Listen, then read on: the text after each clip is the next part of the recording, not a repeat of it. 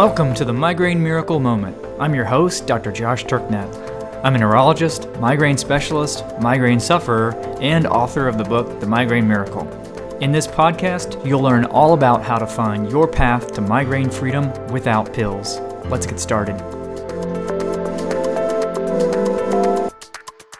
Howdy, Beast Slayers. So today's episode is an excerpt from a recent Clinic Chat Live session that included the following 3 questions. The first is, are there alternatives to eggs that provide the same benefits?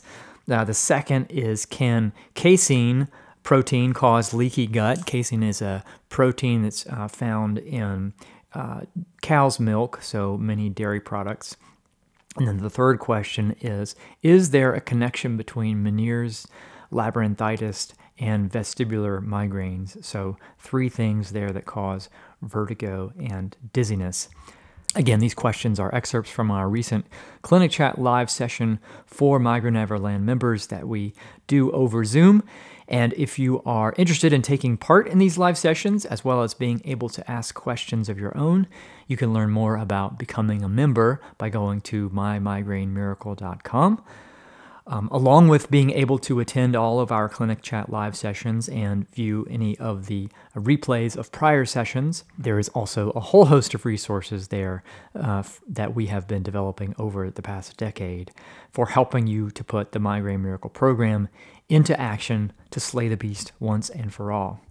And speaking of Migraine Neverland members slaying the beast, share this recent success that was given to us by Migraine Neverland member Joanne, who said, "Just thought I would share with you that it was 1 year ago today that I took my last sumatriptan. I do take the odd sinus meds when I get stuffy, but otherwise I'm doing well. Thanks for all your hard work and encouragement." Well, congrats, Joanne. That is an amazing milestone, and thank you so much for sharing it. Also, I'm going to read a recent podcast review. We love our podcast listeners. We thank you so much for listening, and especially grateful for those who leave a review in iTunes, and we will read those on the podcast. This one comes from Nikki, who says, "Finally, a neurologist that is willing to help me find the root cause instead of trying to shove more pills my way. Thank you." I'm sure a few of you can relate to that sentiment. And lastly, there are a few things mentioned in this episode that we will put links to in the podcast description. The first is the link to U.S. Wellness Meats. This is a great place for those who are in the U.S. who want a source for liver. We'll also place a link to Ancestral Supplements, where you can also get dried organ meats like liver, as well as things like kidney and pancreas. These are things that I take every day. You'll also hear mention of the gut health workshop. We did a 30-day challenge on gut health a while back, and I concluded that with a live presentation and workshop about gut health for those with migraines. And the replay video of that, as well as all of the other virtual classroom sessions, are available in the Migraine Neverland virtual classroom. And lastly, if you want to check out the latest podcast promotion for our podcast listeners, head to mymigrainemiracle.com/moment, and you'll also find a link to that in the show notes. Okay, and now, without further delay, here is the excerpt from our recent Clinic Chat Live.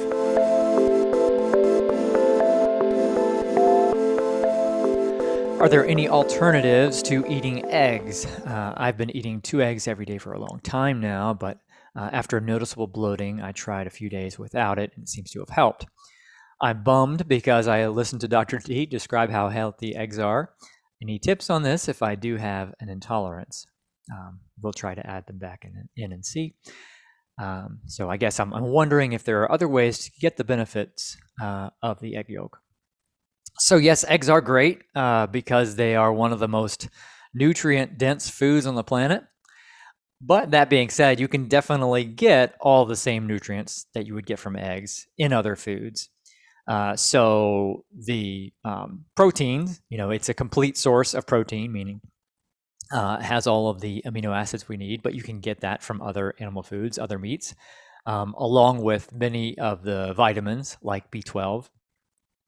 Eggs are also high in omega-3 fatty acids, are essential fatty acids, especially if they have been pastured, if they are pastured eggs, or some eggs have omega-3s added to them. And of course, you can get those from seafood. The one nutrient that eggs are a really great source of that people often don't get enough of these days is choline. Choline is used for, among other things, as a precursor for certain neurotransmitters. So it has special implications for brain health. And the other food that's a great source of choline is liver.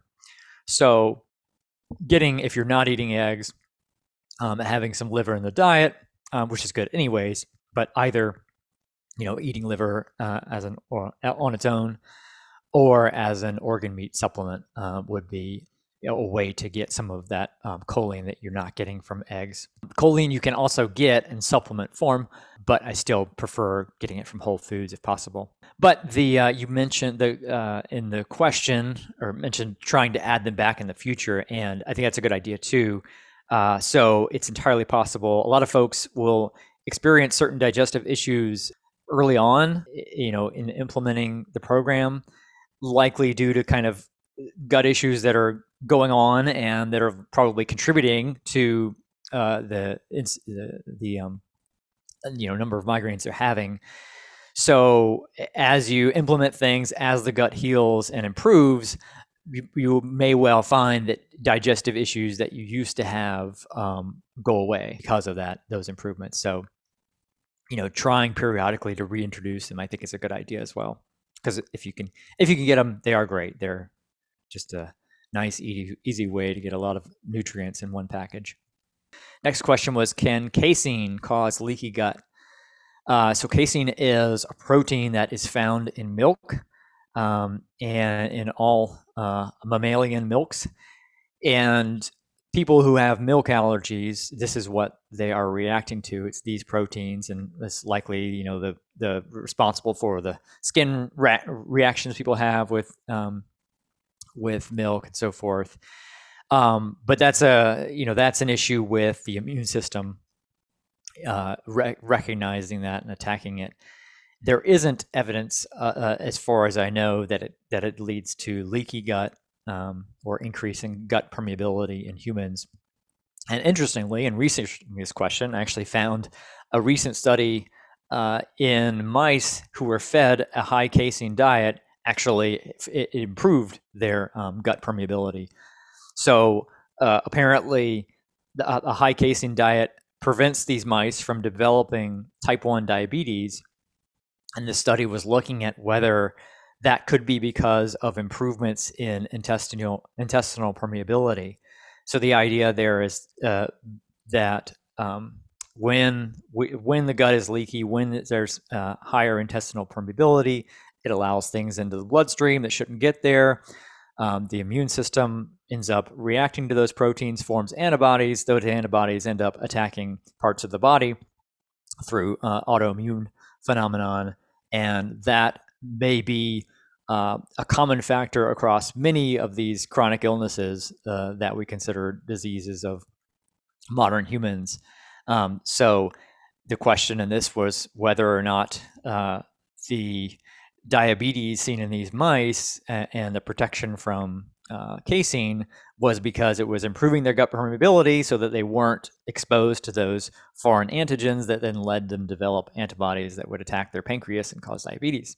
And indeed, what they found was that the mice who were fed the high casein diet had better intestinal barrier function and were protected against diabetes. So here we find it doing exactly the opposite in terms of its impact on gut permeability. And interestingly, we've said the observation over the years has been that many people who have dairy sensitivities, early on, notice that those go away considerably or altogether after they're on an ancestral diet for a while.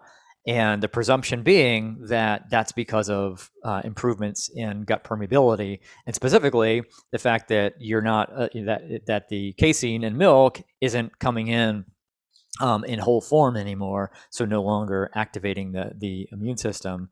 And this study would kind of further support that hypothesis. So that's another interesting connection. Question was, is there a connection with Meniere's, labyrinthitis, and vestibular migraines? So just as so context, these are 3 different conditions that can cause vertigo and dizziness. And the main connection here is that there is overlap in terms of the symptoms that can be experienced with these 3 things.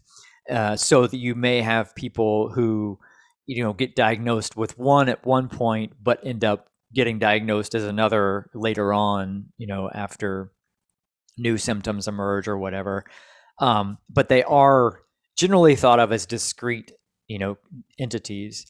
So the Meniere's disease is one where there's ringing in the ears or tinnitus, along with these attacks of vertigo, often very intense, and progressive hearing loss. Whereas labyrinthitis is inflammation that occurs in the inner ear and in the vestibular nerve, which oftentimes is post-viral. So it may be an inflammation that develops after a viral infection. And this tends to cause a temporary bout of vertigo that also can be pretty intense, but usually lasts a few days and then goes away. And then you have vestibular migraines, where you can have migraines that manifest largely as attacks of dizziness and vertigo and nausea.